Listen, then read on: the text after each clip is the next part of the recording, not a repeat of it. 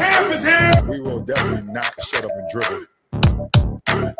The champ is here. I must be the greatest. The champ is here. I'm going to continue to stand with the people. The champ is here. I will not lose. I'm a bad man. I shook up the world. Yes, welcome. You could have been anywhere in the world, but you are here with we. My name is EJ, and I got my man, MH. Yes, he's the DB of the show, and we are Black in Sports.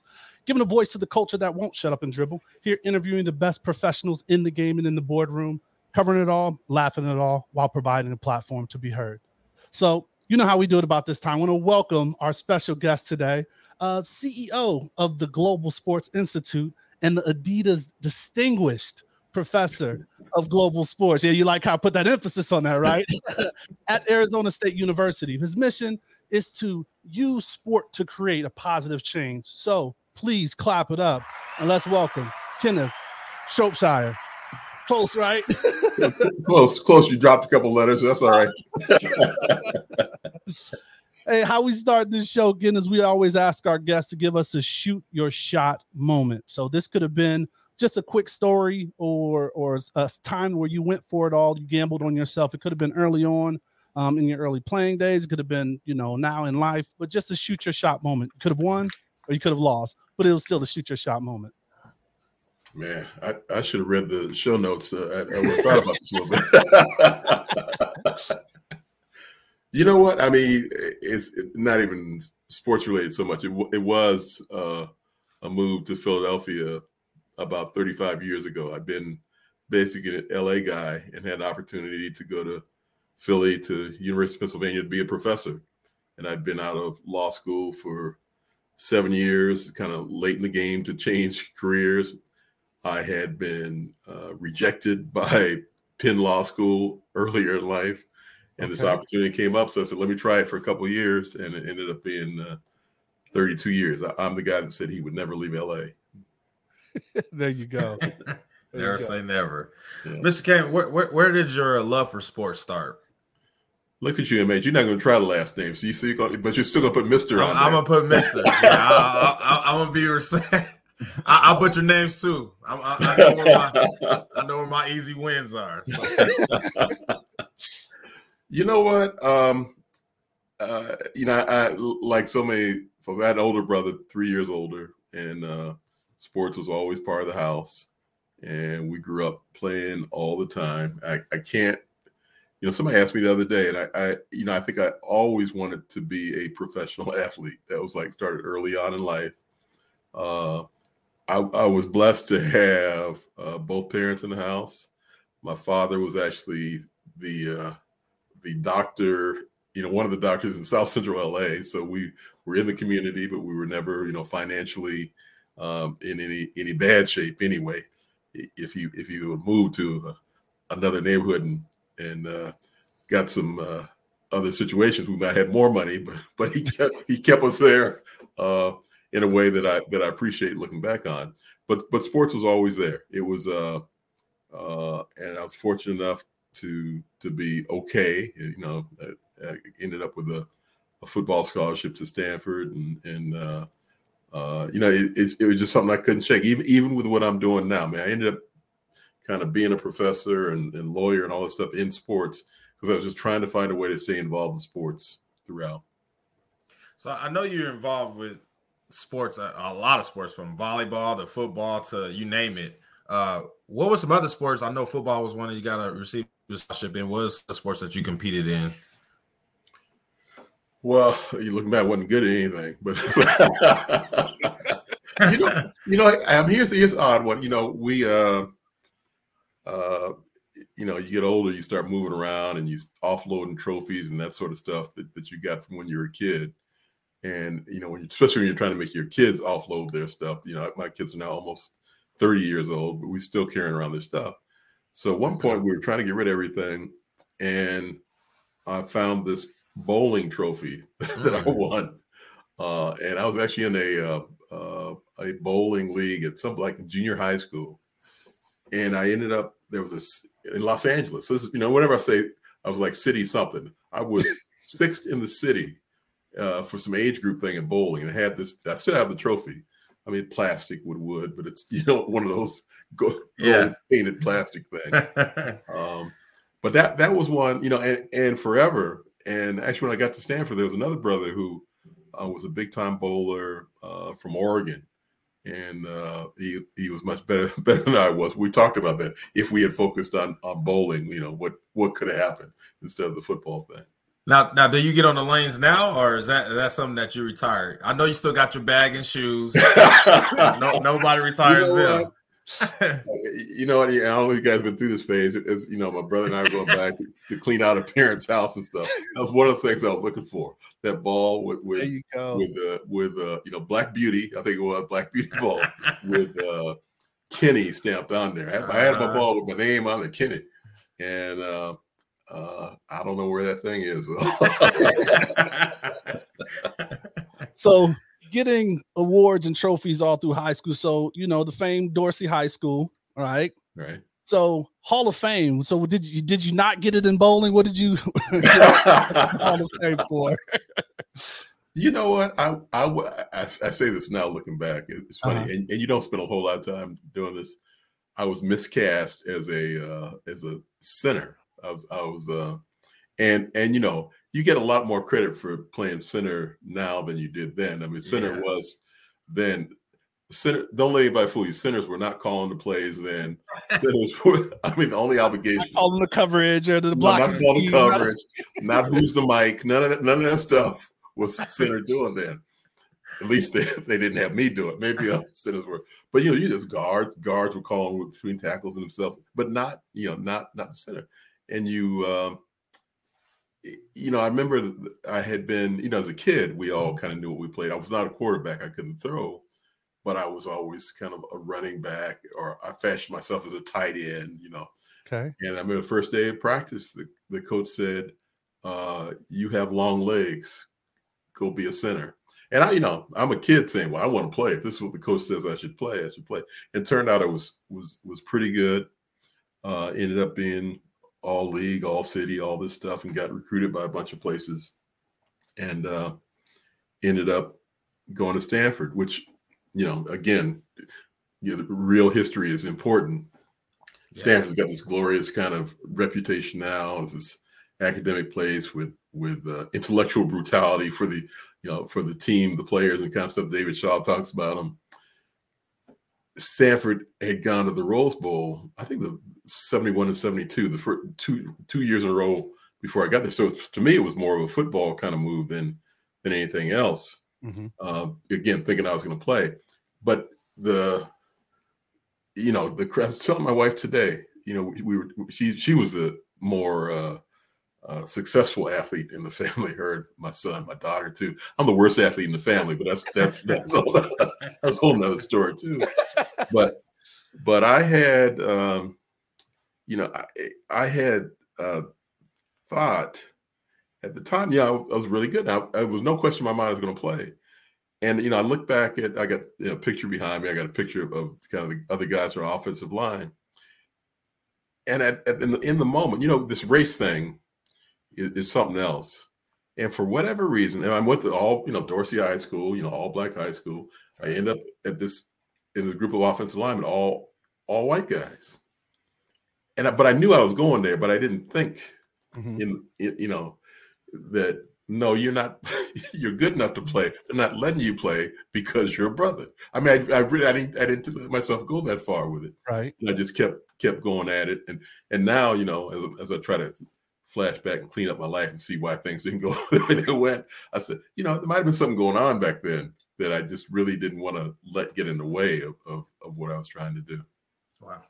Speaking of back then and doing some research about you, and I feel very ignorant about the name change in Stanford. You mentioned that, Stanford Indians, and now we know it as Stanford Cardinals. So going through that process, tell us about that a little bit. Yeah, I mean, that's crazy too, right? I mean, but in the moment, so again, through his early 70s, you guys aren't even born then. They were early 70s. It was the Stanford Indians. Yeah. And when I was being recruited, And when they were in those two Rose Bowls I mentioned, they were the Indians. And, you know, whatever crazy things you have in your mind as a kid, I was like, I loved the colors, you know, the red and white. And the name I thought was you know, kind of cool. And I'd been on a little league baseball team called the Indians. And then I remember the recruitment process or somewhere along the way, the coach said, oh, by the way, you know, we're gonna change the name. And, you know, sidebar too, you know, Dorsey, and Dorsey still has the name, the Dorsey Dons, which is a Spanish landlord, land baron kind of person. But our mascot was a stereotypical sleepy Mexican with a sombrero, head down, that sort of thing. And, you know, at the time, here's a bunch of black guys with that logo on our helmets.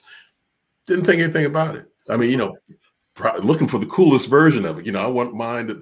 And, you know, but I look back and I actually wrote about this later in life, how, you know, ignorant we were, you know, as we watched the, you know, when the Braves took the series, watching that, you know, tomahawk chop and just the name and the chanting and stuff.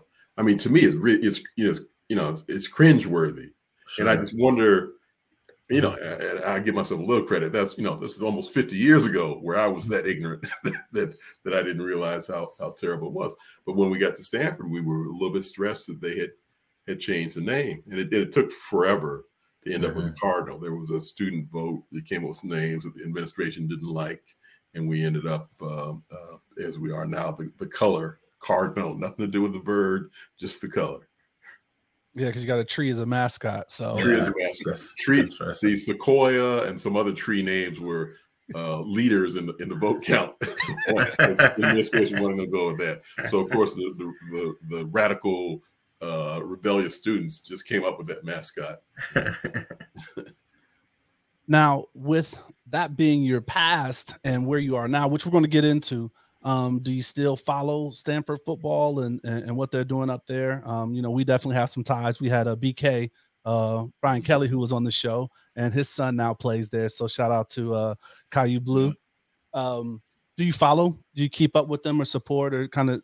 Yeah, I do. I mean, I'm you know, I talk to folks there quite a bit. You know, the kind of allegiance to Stanford. The current head coach, David Shaw, his father was on the staff when I was there. Wow. Okay. Yeah, I mean, one of the stories I tell is that we all, there were 7 or 8 black guys on the team at the time. I mean, some of them, you know, Tony Hill, James Lofton. I mean, guys that were, you know, real player, and me. There were, but we had, you know, most of the guys were quarterbacks or converted quarterbacks. Tony was a quarterback. Lofton was a quarterback in high school. Right. And we all got recruited by this same guy, Bill Moultrie. Guy passed away some years ago. I think he was Stanford's first black assistant coach, and he left. And when my class came in, there were no black coaches on the staff, which is, you know, kind of incredible to think about today. Yeah. So we did kind of multiple, you know, protests and things trying to change that. And actually, he doesn't take credit, but Ray Anderson, who's now the athletic director at Arizona State, was on that squad too, and he was kind of the leader of all that. And I'll never forget the day the administration, we did stuff like, you know, of course they would have us recruit all the, you know, black athletes. Yeah, correct. So we would have the guys come in and we, you know, talk to them. So, okay, now on your exit interview with the head coach, tell them you're not going to come unless they have a black coach. What, you want me to say? What? Yeah, just say you know, want a black coach. And we did that over and over again. Guys cooperated, and we probably had the worst recruiting class ever as a result of that. But at one point, the coaches said, "Okay, stop doing that. We're going to get a coach." And next thing we knew, Willie Shaw was showed up at Ray Anderson's house, and we all met with him, and there he was. So we take credit for David Shaw. That's all I'm saying. Had it not been for our actions, then, you know, David would not be there. So yeah, I'm very, you know, don't follow it as closely as I used to, and don't know as many guys as I used to, but still in touch. Yeah, you think David Shaw is? I can't say lifer, but you think he's there for a while, or you think there's some other steps you think he makes in his career? You know, I always think so, but you never know. And he's had a lot of money thrown at him. I'm sure that Stanford finally stepped up and did much better. And he's got I don't know where he is in the timeline of kids going to college and that sort of stuff. It's not a bad place to be, to have that connection for your kids to go to school. And you've got the model of Tyrone Willingham. If Tyrone had stayed there for life, what might his career have been like? And Tyrone's very happy guy and did great things, and would hopefully, I don't know, probably would have been done by now, but you never know. Yeah. So in your educational path, right? Because we're slowly moving into the great things or works that you've done. So economics degree, and then went on to be a lawyer. So what was the path? What was the thought process on getting your education and what you initially wanted to do or thought you wanted to do coming out? Yeah, no, again, make it sound more glorious than it was. So, and this is, and when I talk to kids now about this kind of stuff, it really is so important. I wanted to be, I used to joke and say I wanted to be O.J. Simpson, only to the extent of he was. Let me finish that sentence. Don't stop me mid sentence now. That he was this great Hall of Fame football career, and then he became a broadcaster. I mean, that was and that was OJ we knew back then. And then when the football part for me started falling apart, that was less feasible. But also the thing that I tell young people, when we went to Stanford, I think I said I wanted to major in journalism, and Stanford at the time didn't even have a journalism degree. I mean, I hadn't even looked that deeply into it to know that. Okay. And once I found out that was the case, a lot of guys on the team were majoring in economics, so I ended up taking a class and said, okay. And I think I might have been trying to say, well, maybe I need to major in business, and of course, Stanford didn't have a business degree either, so he kind of became the closest thing. And and it's funny too. I did not. I was one of those guys I could do well in school by kind of doing the basic work and doing the homework and coming. And then to get to Stanford, it became a whole different thing. It was much more difficult, and I did not have first kind of year of grades were reflective of the transition I was going through. That first year transition, buddy. Yeah. It's real. Well, but then, when it became, I had the famous meeting after spring ball with the head coach then, Jack Christensen, who said, I mean, you think about things they say to you as a kid. Here I am, a 18, 19-year-old kid, sophomore, and I go in excited about my end of spring ball meeting, thinking, yeah, I did okay. I might be second, might be third string. I don't know how this is going to work out, but, I did okay. And he opens up. The opening, I don't think I got a hell of anything. He said, you'll never start at Stanford University. Okay. So whatever kind of, I think that's called abuse. Is that what they call that today? So our transfer portal. Yeah. Yeah, transfer portal. Like, but then there, none of that stuff existed. Right. But it was, it was probably more of a runoff move. Let's get this guy scholarship against somebody else. And I remember saying, again, you asked me something else. I'm drifting. You let me just lay down on the couch and this is a psychological, you kind of bring me. So, hey, you're in the circle of trust. Just let it go. So he says, and may he rest in peace. He's gone, so he can't refute the way this conversation went. So he says, I said, I think I was just stunned. I may not say anything. So, and I think he actually used the word. So, so what are you going to do? And I said, and he said, you'll never start at center at Stanford University. I said, well, it sounds like I need to change positions. That's my response. And he said, you're not understanding what I'm saying. I said, no, I'm understanding. So I ended up switching to linebacker. At that point, yeah. And by the time I figured out how to play linebacker, but I'm graduating. By the time I figured it out, and it was time to be done. So that was kind of a pretty clear message in any event, even though I stayed out there for the money for the most part. And I ended up doing a lot of things that, a lot of guys chose not to do. Although at that time you kind of had the option to do it. I went to an overseas campus in lieu of spring ball and kind of summer training. But, as long as I showed up, so I showed up in the fall, and, it was a whole mess for kind of a couple of years of kind of being out there and being out there enough for them not to be able to take my stuff away. So, but that's what the transition, you can see in my transcript, you see the transition where I said, okay, this isn't going to work. I better figure out this school thing. Mm-hmm. And so econ became the thing. And then it was a moment where athletes were starting to use lawyers as agents. I mean, it's kind of, you think about it, it really was starting to ramp up then. So I said, well, I could do that. So I ended up applying to law schools, and ended up not just any law school, but okay. Not just any law school, but okay, applying to law school. And I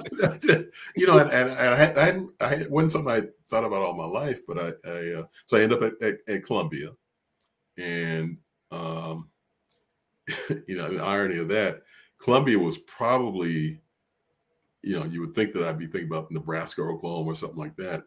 But if I hadn't gone to Stanford, I probably would have gone to Columbia. I'd gotten recruited there, as much as you get recruited to an Ivy school. And so I always in the back of my head, especially as football problems erupted, I said, man, if I went to Columbia, I'd probably be, and this is before Marcellus Wiley. This is before, anybody really had any success coming out of there. So I ended up going to the law school, and that was the story. And it really, and I'll tell you too, it was, once again, I wasn't the greatest law student either, but because I was still figuring out in some ways how to be that great student. And one of the things that athletes will tell you is, as soon as you stop playing, stop going to practice, you have a tremendous amount of time. Yeah. So I didn't really know how to study with that extra time or what to do with that extra in New York City. Yeah, it wasn't studying that we did with that extra time. So yeah, right. Because you're right, especially in my day, you'd have after spring ball is over, you kind of had this window of nothing to do. So and usually my grades were better after spring ball was over with, but not always. But to have no practice at all, nothing in the way, was a whole new new phenomenon. So that's how I ended up in law school, and I went to law school specifically to find a way to work in sports. Wow. Yeah, I don't want to get stuck in this part and hit it, but we talk about student athletes a lot and the benefits of college a lot on this show. And I guess the term student athlete has kind of evolved over time, obviously, and changing a little bit more. With new rules. So not get into that, but what is it about your upbringing and about your makeup kind of helped you recognize where you were at the time athletically on the field? Sometimes that's a tough pill to swallow as a young athlete, but to make that transition into life, like, hey, I got to get these books done and I got to look at stuff beyond the field. What was in your makeup that allowed you to do that? Yeah. Well, I still haven't swallowed it. I appreciate you thinking that I'm now mentally stable. You on the couch all night tonight. Let's go. we about to unravel some things right now. No, I can. You're 66, 7 years old, and I can still have that dream or wake up and think about if I had or what I could have done. I'm telling you. You hear me talking about Columbia. If I got into Columbia, well, Marcellus did it. Maybe I, found. I mean, so that's. I don't think that stuff ever goes away. But I will tell you that without question, it's. My parents were huge on education. They were both, HBCU lifers, Johnson C. Smith and Langston, and then my father and my mother was at Meharry for a while. So. Education was a big thing, so they were always on the kids. I joke about how successful I was not academically, but I did okay. I did the work, but I did not know how to study. That's really what I learned to do along the way, especially at Stanford. My and Dorsey was great. I mean, I know a lot of guys, Keyshawn, a lot of guys come out of Dorsey kind of over time. And Dorsey, I mean, I'm sure you guys know before Crenshaw was built, everybody kind of from that neighborhood went to Dorsey. Then Crenshaw was built, and then it kind of split off. But I grew up with Marcus Johnson and Wendell Tyler, kind of guys of that era. We were all in the same middle school, Audubon Junior High School. So a lot of people come. James Harden came out. A lot of guys still come out of that spot. But that's what it was. I mean, it was really I knew how important the academic piece was, and the idea of being successful and figuring a way to be successful, and the idea of what education can do.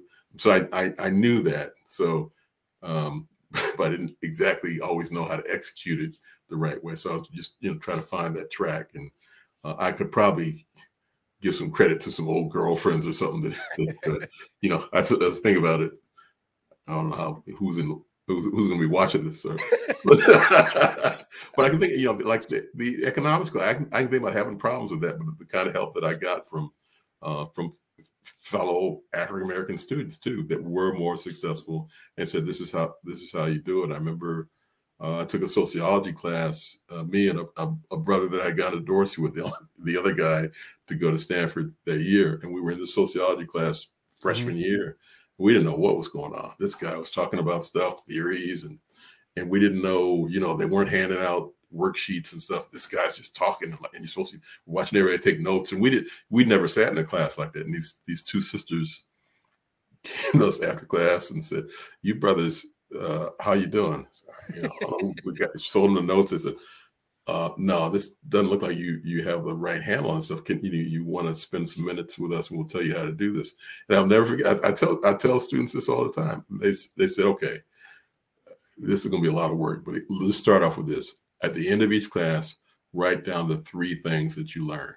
You start with that, and then they expanded kind of from there. But I said, don't try to write down everything. Just start off with 3, and then expand from there." So it began to make a little bit more sense because these other students. So I'll tell you, it was parents for sure, and then the other African American students that were there that were just they'd gone to all these prep schools and all these other places, and then there were another core of guys and women like me that were trying to figure it out.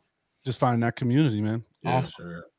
All right, so we want to jump into what we call in the game, talk about kind of what you're doing now, and we really want to, because it's funny, a lot of people haven't heard about the Global Sports Institute. So if you could just tell us, well, our listeners and us, how it started, and just what the overall goal for the institute is. Yeah, well, it's 4 years new, so a lot of people may not have heard about it, and it's based at Arizona State University, funded by ASU and Adidas. So that's thus the Adidas Distinguished Professor title, which you said better than you did my last name. So I appreciate that. So how it started is maybe the most interesting part. So I mentioned Ray Anderson, and this is another story for kids. Ray, Ray was actually my host coming out of Dorsey. He was already at Stanford, and He was my host as I visited Stanford. So I met him, when I was, in high school. And Ray ended up going to Harvard Law School. I ended up going to law school. Years later, he calls me up. I'm at Wharton, still practicing a little law, and he says, I need to sell my sports agency. He had this big sports agency. Will you represent me in the sale to Octagon? So I did this work for him. And, kind of out of the blue, Ray and I were in touch, but not on a regular basis. So then Ray ends up with a job at the Falcons, a chief administrative officer, and then the league calls him. And both those times he says, "Will you help me with my contract?" So, fast forward, guys, 25 years total later, he says, "Hey, I'm getting ready to leave the league. I'm looking at being the athletic director at Arizona State University. Will you negotiate my contract?" Yeah, sure. So in the process, I meet the president of Arizona State, and he says, inappropriately, he says, "What would it take to get you here?" And I said, "Man, I'm not coming to Arizona State." And so we finished Ray's deal all over. And a couple of weeks later, Ray called him and said, "No, that guy was serious. He wants you to think about coming down." I said, "I'm not going. What am I going to do in Arizona?" So the president calls me up again and says, "Well, I want you to whiteboard to think about what kind of sports research institute doesn't exist in the world. Whiteboard it, create it, and I don't care if you do it or not. I just want to know what it would look like. Come as a consultant, and we'll see what it goes." And it was almost a 2-3 year process of building this thing out.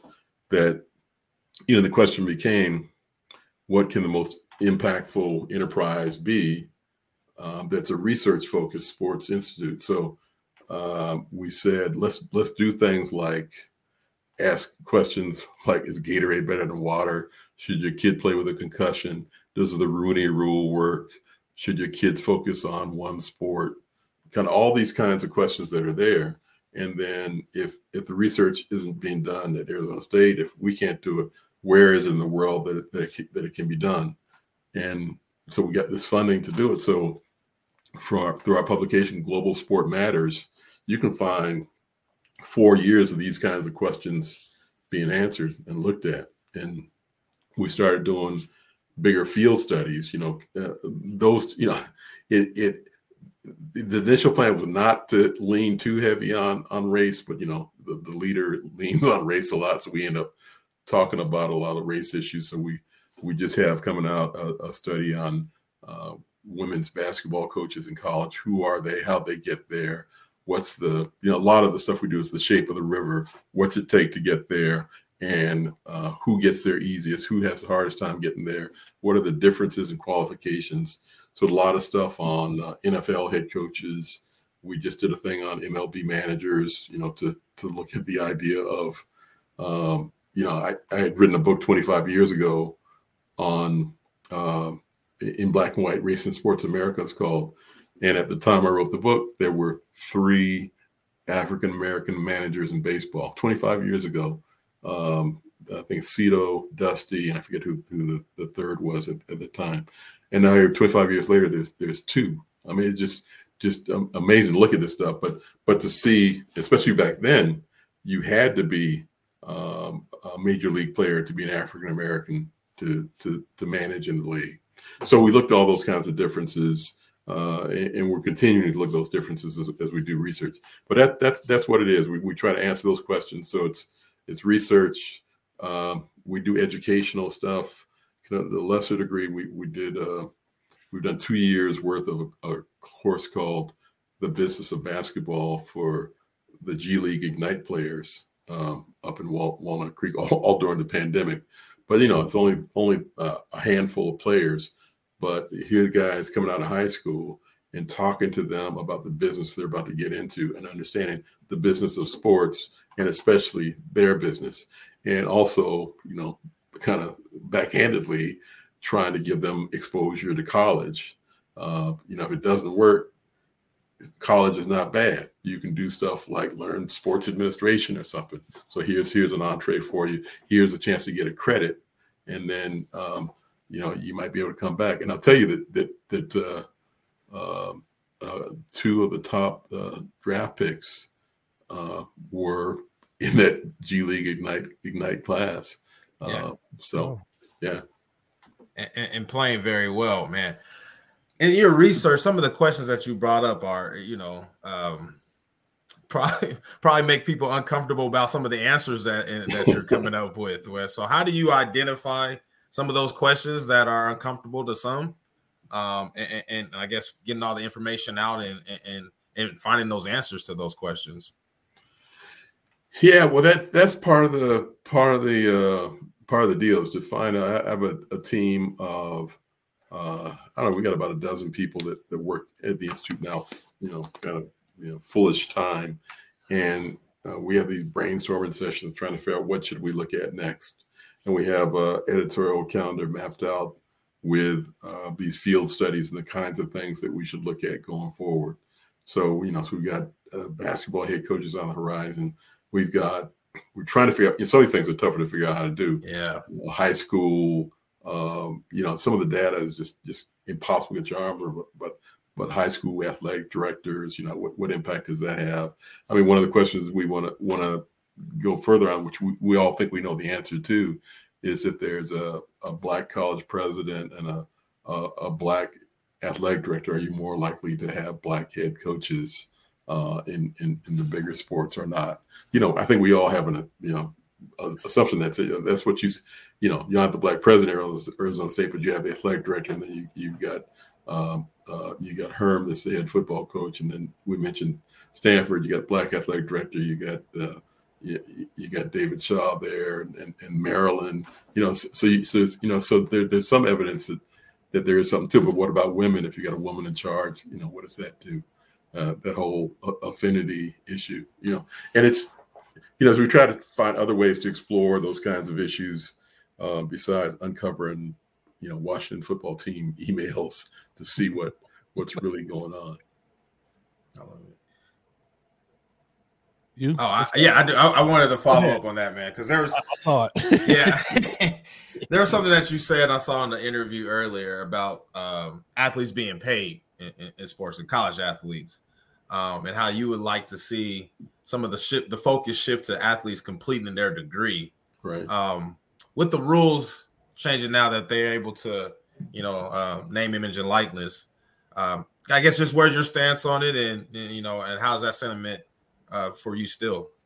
Yeah, I don't think I've ever had a problem, in my adult, more knowledgeable life with college athletes being paid or receiving some form of compensation, and nothing wrong with it.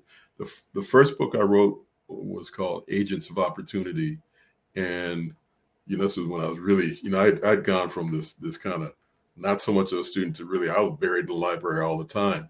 And when I got to Penn, somebody said, well, to get tenure, you got to write, I'll even say obscure stuff, but you got to write books, you got to do research. I said, okay.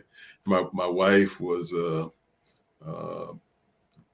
in training to be a physician. She's doing an internship, an anesthesiologist. She's up early in the morning, just me and her. We had one car. So I'd go in, 5:30 in the morning. I'm reading all this stuff. So I found myself in the Penn Museum has a library, and in there they had books on ancient Greece. And there was a book in there by this guy, David C. Young. It's called The Ancient Myth of Greek Amateur Athletics. And I started reading the book. And this is before everybody had really called out amateurism. Sometimes I get, I say, wait a minute, I found this. I didn't find it first, but I always be ahead of some of these other folks that are claiming it out. This is 1988. I'm reading this up, and he says, not only did ancient Greek athletes receive payment for victory in sport via gold wreaths, amphoras of oil. So it goes through all this whole list of stuff. He has these charts in there, charts talking about the value of these things back then. And I'm reading this stuff, 6 a.m. and then he has this line in there. It says, not only did they get paid for everything, that there was no such thing as a amateur moment or Olympics where there was no compensation. He said, as a matter of fact, in ancient Greek, there is no word for amateurism. So I read that. I said, wow, this is something. So I actually called this guy up. I'm sure he's passed away now. This is part of research. So let me talk to this guy. Yeah. And I said, well, man, why did you do, everybody else is saying amateurism is this purity and this and that. Why did you write this? And he said, kind of crazy line, but things you remember. He said, because I got tired of seeing all this blame on all those poor dead Greeks. I said, okay, well, I'm not worried about the poor dead Greeks, but I remember him saying that, and I said, okay, well, I'm gonna stick with this. So as I started doing more and more work on it, so I wrote that book to talk about it was okay for athletes to receive some greater compensation, because at the time the biggest problem in college sports was probably the corruption with agents. Mm-hmm. And part of the thought was that agents are able to provide money to athletes because the opportunity is there to do so, agents of opportunity. So if you could somehow provide some resources to them, this could kind of squash this not even legal activity, it's against the NCAA rules activity of what's going on. Right. So that was kind of the journey that got me to this whole place of for sure it's okay to provide compensation, and it's probably a good thing. And I think we're seeing some of that with NIL. You know, it's all going to play out. You know, I think we can jump the gun and call it too soon, but it's just, you know, just open up the marketplace. It's providing an opportunity for, you know, folks that want to make some more money to make some. I heard the average, you know, income on men and women getting in, it's like $36 right now. So it's not a big deal, but some people are figuring a way to make a big deal, and it'll be a bigger deal for some. But if it's $36 that they didn't have, what's wrong with that? Yeah, for sure. All right, MH, you want to hit him with the quick hits? Yes, sir. Yes, sir. So, Ken, a time that you were starstruck, if ever. Oh, you know, one's tellable. Oh, you know, be careful.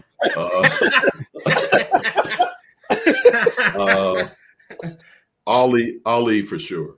Ali for sure. Oh, that's a dope. And you know, and I, you know, in the same place with him a few times, but really had a closer encounter with him at the '84 Olympics, and he was just clowning with me.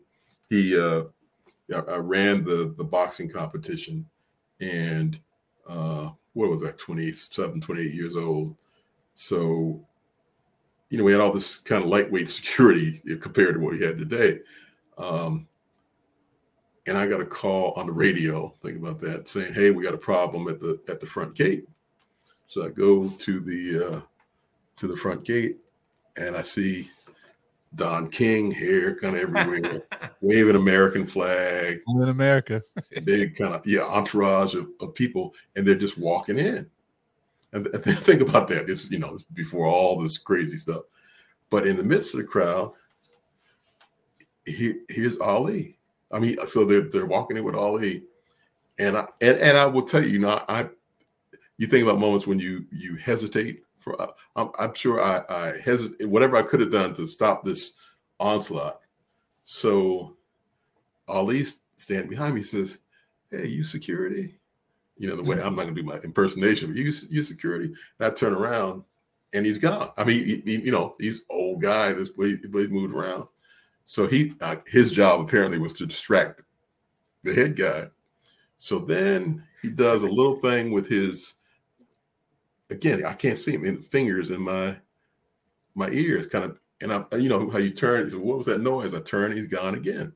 The next time I turn around, and he's right in front of me, and he says, "Hey, brother, it's me, Ali." and I still don't know what to say. I said, "Ali is messing with me." And next thing I know, I mean, again, a whole lot of circumstances. This entourage led by Don King, they make their way down to the front row, and they're all seated at ringside. And to this day, I still don't know, why were these seats open? How did this happen? So that's probably the one story I should stick with. I won't go. But you know, you see starstruck. I think that's really what it was in that moment. Yeah. That's definitely one. Yeah. A favorite book, and why did that book speak to you? Man, I'll tell you most recent book. So one of my favorites, because I can go on and on books, and it's not even that recent, but it just resonates, and I end up recommending it a lot. But the warmth of Other Suns, the Isabel Wilkerson book about the migration of African Americans, from the South to the North, and there's one story in particular in the book about a brother that finds his way to L.A. So as I read that story, I think about my family and how they found their way from the. But there's the great line in there that I I use a lot. I give her complete credit for it. And you think about all that we as a people were going through to decide to get out of those places that you'd been to forever. Mm-hmm. And she writes, sometimes the best form of protest is just to leave. I mean, you're so deep that sometimes the best form of protest is just to leave. And that's what so many of those folks did, just got out. And that ultimately sometimes that's what you have to do. Wow. Nice. Wow. So for somebody that's done a lot in sports, do you have a bucket list or something that you want to accomplish that you haven't done or that you want to do? No. Here it is next. That's good. No. I've been to Wimbledon, U.S. Open, Super Bowl, World Series. So all that kind of stuff is pretty covered. And I'm not, I'm told the Ali story, but meeting people is not, unless they're good people, you're just going to have a good time with them. But I've always want to meet somebody. I don't have that either. So, I'm like, I'm not like, but I think about, like Jackie Robinson's last public words. I mean, you just want to see more of us in positions of power. That's what I want to see in sports is, I don't know how we do it now. The franchises cost so much, but more African-American ownership. I mean, that's one thing that I've been trying to do some work with. I don't have the money to do it, but is there a way or is there, somebody with the money that would has that aspiration that we can get more? Because that's the ultimate, to me, that's ultimate answer to so many of these questions. If it happens, we can't just rely on, one Bob Johnson couldn't do it all himself, and whatever unique issues he has, and Magic has kind of a different kind of role where he is. But if we had more of a presence and we're in more of those rooms, I think less of this foolishness that happens would happen. Absolutely. Give me a favorite food that you probably couldn't live without. Well, that's probably harder than favorite book or. Oh man, and when you think about favorite food, you think I go almost immediately to food my mother made. Yeah, and macaroni and cheese. And so, I thought you were asking me. Yeah, he started having flashbacks. He's already thinking about Thanksgiving and Thanksgiving. But and I almost never eat it now either. And excuse me, almighty race. I'm not trying to set us back, but I'm gonna say it out loud. I mean, fried chicken.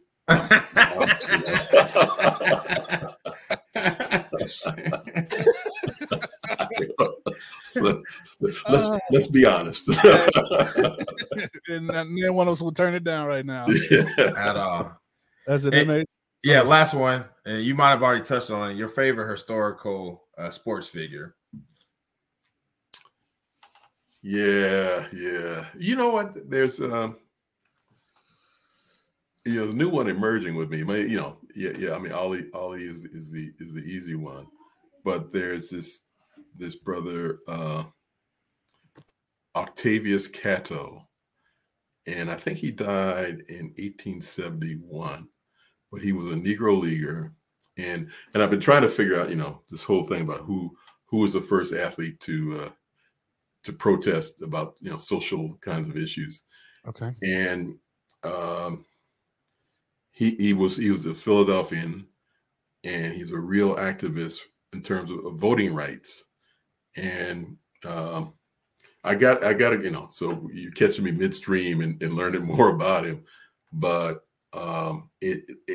if I have it right, he got killed in protesting for voting rights in Philly, and they erected a statue in Philly of this guy Octavius Cato, and I just want to find out more about him because I'm always trying to think of the first. Sometimes I say Jack Johnson's the first one. He kind of protested. He's free, I'm dating white women. I'm doing all the stuff I want to do. So he's kind of protesting by virtue of being free. But I think this brother might be somebody to take a close look at. That's awesome. All right, so I want to jump into the winner's circle, man. This is where we talk about, some of the things you got going on, and I mean, you do have a lot. You touched quickly on the women's and college basketball, and you actually have something coming up soon. I mean, you already started the research, but do you want to just kind of briefly highlight that and what you guys are doing with that research? Yeah, so that research is coming out, and I think it's maybe it's next week. I should have this. I'm coming on a show. I should have all my information in front of me. But we're doing we call them GSM Lives. So we're doing a live conversation with some great leaders in women's basketball about the study and about what's going on there. So that'll be coming up pretty soon. And we kind of do that combination of things. We do these studies, and then we have these conversations about them and try to have an impact in that kind of way. But ultimately, we put out these things that are called, best practices, trying to make sure people know what's going on. We've got 2 polls that'll be coming out pretty soon. One of them's on name, image, and likeness, and what do people think about it now that it's underway? And kind of same kind of questions you were asking me about. Are you still really not happy with athletes getting compensation? We got one which it's taken us a long time to try to analyze this, but very interesting questions. A poll that we conducted that look at does a team's engagement in terms of hiring diverse people, Black, Hispanic, whatever, in as front office people, taking tickets, as vendors and otherwise.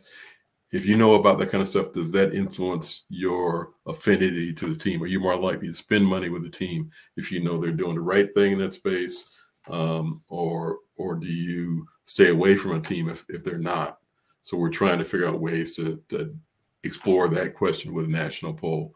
And part of it is, some of what we do when we look at these things is, we know that everybody's not down with the moral case for increasing the presence of people of color.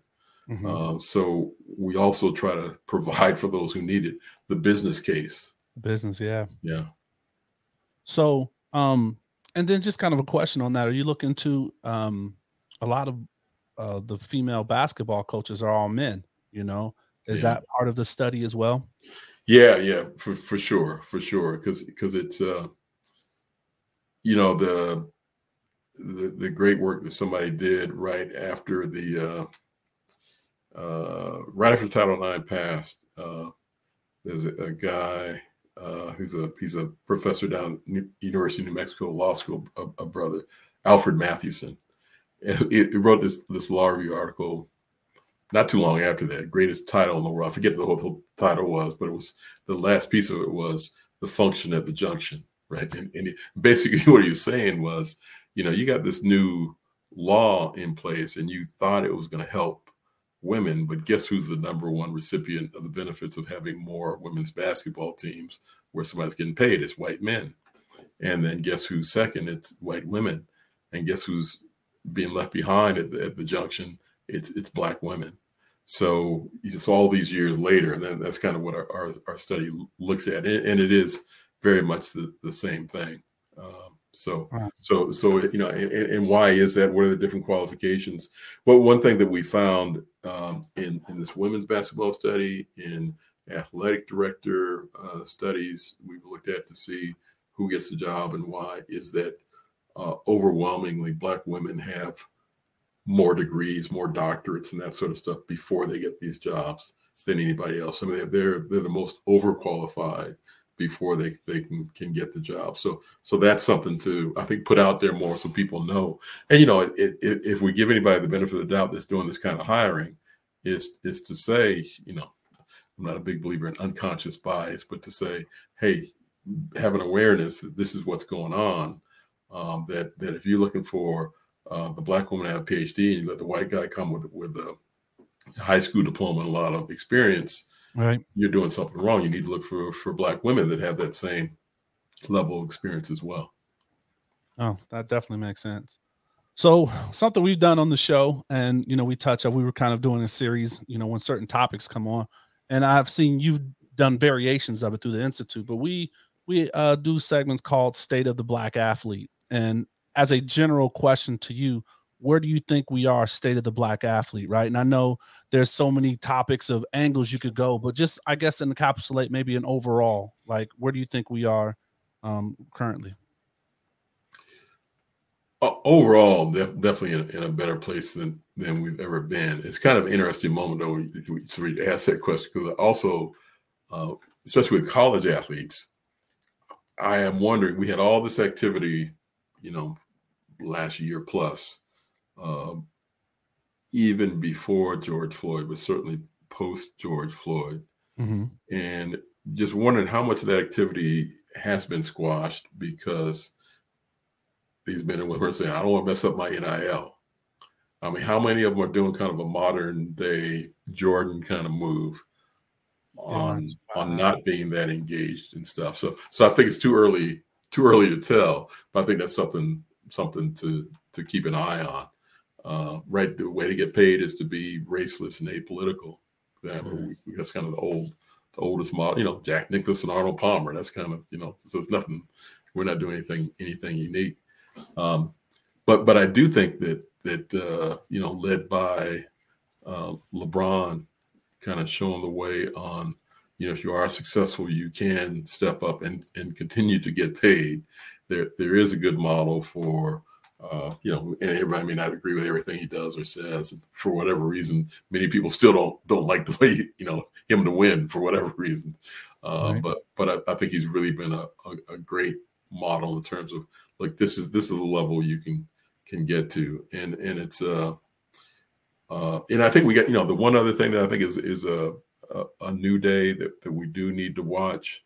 And I hope it goes on a positive path and doesn't turn out to be something negative, is, and I'm an advisor to some of these things too. It is the Overtime Elite. It is the Team Ignite and the G League.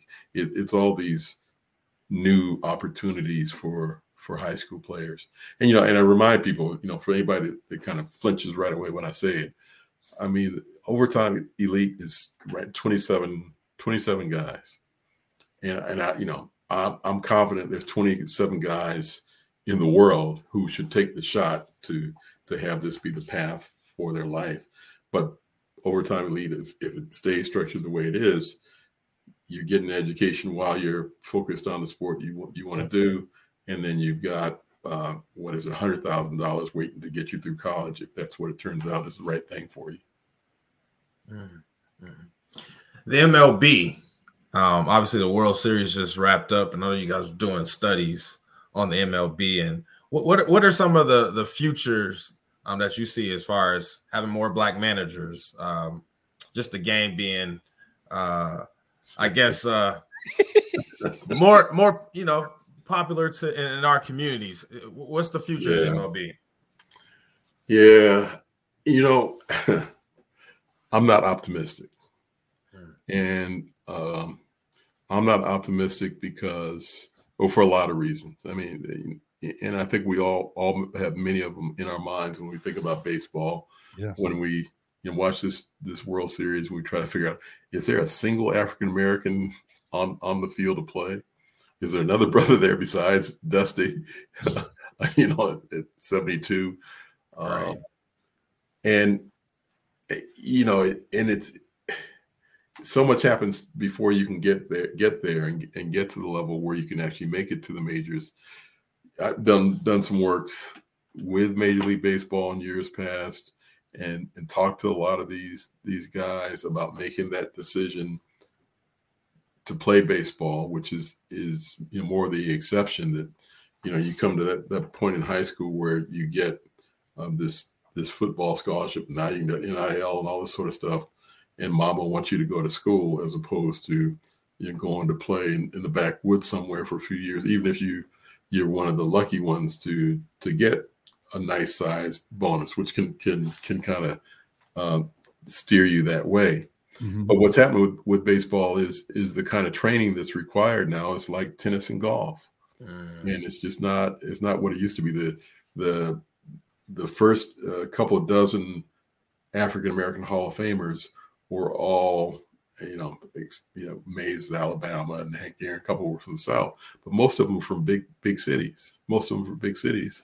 And in those big cities, we don't have the diamonds and baseball programs anymore like we did when they were there. I mean, so if you find ways to bring baseball back, maybe it can develop some more. But I think that at the heart of it, you don't have the kind of activity that you need to have going on at the MLB headquarters. At one point I was able to highlight, and I think I may be able to start doing it again, that they don't have the page. They may have the page now, and I need to go back and look at it. They used to have a page talking about the C-suite at Major League Baseball. And for a long period of time before we started calling them out, it was all 40, 50, 60-year-old white men. And then they moved Tony Regan's up in there, who's in charge of baseball development. They brought in a woman who's no longer there, so she's not there anymore, African-American woman. And there's another white woman that's up in there now to diversify it a little bit. But it's just, to say the things that you said is Rob Manfred about the tomahawk chop and local markets and this and that, and not just recognize it's racist and do the appropriate things to try to move forward, and to have an organization like the Braves, which is unfortunate. I mean, I was kind of watching the last couple of games that were there when you had chop this and chop that, and they kind of embraced that whole thing there, which, if you're really serious about making it more attractive to diverse people, you move away from that kind of stuff. So I think baseball to me is in so many ways at the bottom rung of the, if we think of the big 4 or 5 sports, baseball's it's a sport that's gone from the high of 19% African Americans, and now we're down to 7%. Not that we have to play sports, but if something's wrong if there's been that much decline. Absolutely. All right, so wrapping it up here, this is where we call the assist or the coaching gym. This is where you can share like a life philosophy, words you live by, or something you would tell your younger self. But just leave us with the coaching gym. Lift everybody up. I mean, reach back and lift up. Just I know how fortunate I am to have the success that I've had. I'm in trying as I'm still out here doing stuff to bring along is many folks that might not traditionally get the opportunity as I can. And at the same time try to treat other folks the right way too, which you can't. I don't think you'd have a kind of a consciousness to harass people like Major League Baseball if you're not trying to do right yourself, even in your own little world. I don't have the same power that they have, but trying to do right within that. I love it. MH, final thought? Mr. Ken, man, thank you for lifting us up and being a part of this show, man. This has been an absolutely pleasure to speak with you. I probably could feel like I could talk to you for 2 more hours, man. So I really appreciate it. Yeah, we didn't even get into the books, man. I know. Like 12 books out there we need to get in touch. So, definitely, as time progresses, maybe we can have you back on. We would love to have you back on. And just definitely want to thank Mr. Kenneth Shropshire. Let's go. And we want to thank the people for listening. Hope you enjoyed the show. New shows drop every Thursday. Please subscribe to us on YouTube because visual representation matters. Subscribe and listen to our podcast wherever you listen to podcasts. And please stay safe, practice gratitude, and know we're rooting for you. Screaming, all us blacks got is sports and entertainment until we even.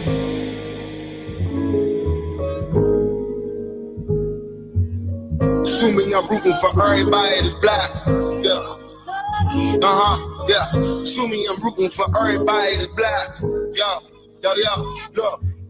Assuming I'm rooting for everybody that's black. Spent about 2 racks on handmade new rags. Assuming I'm rooting for everybody that's black. That's everybody from sports to college class to rap and back.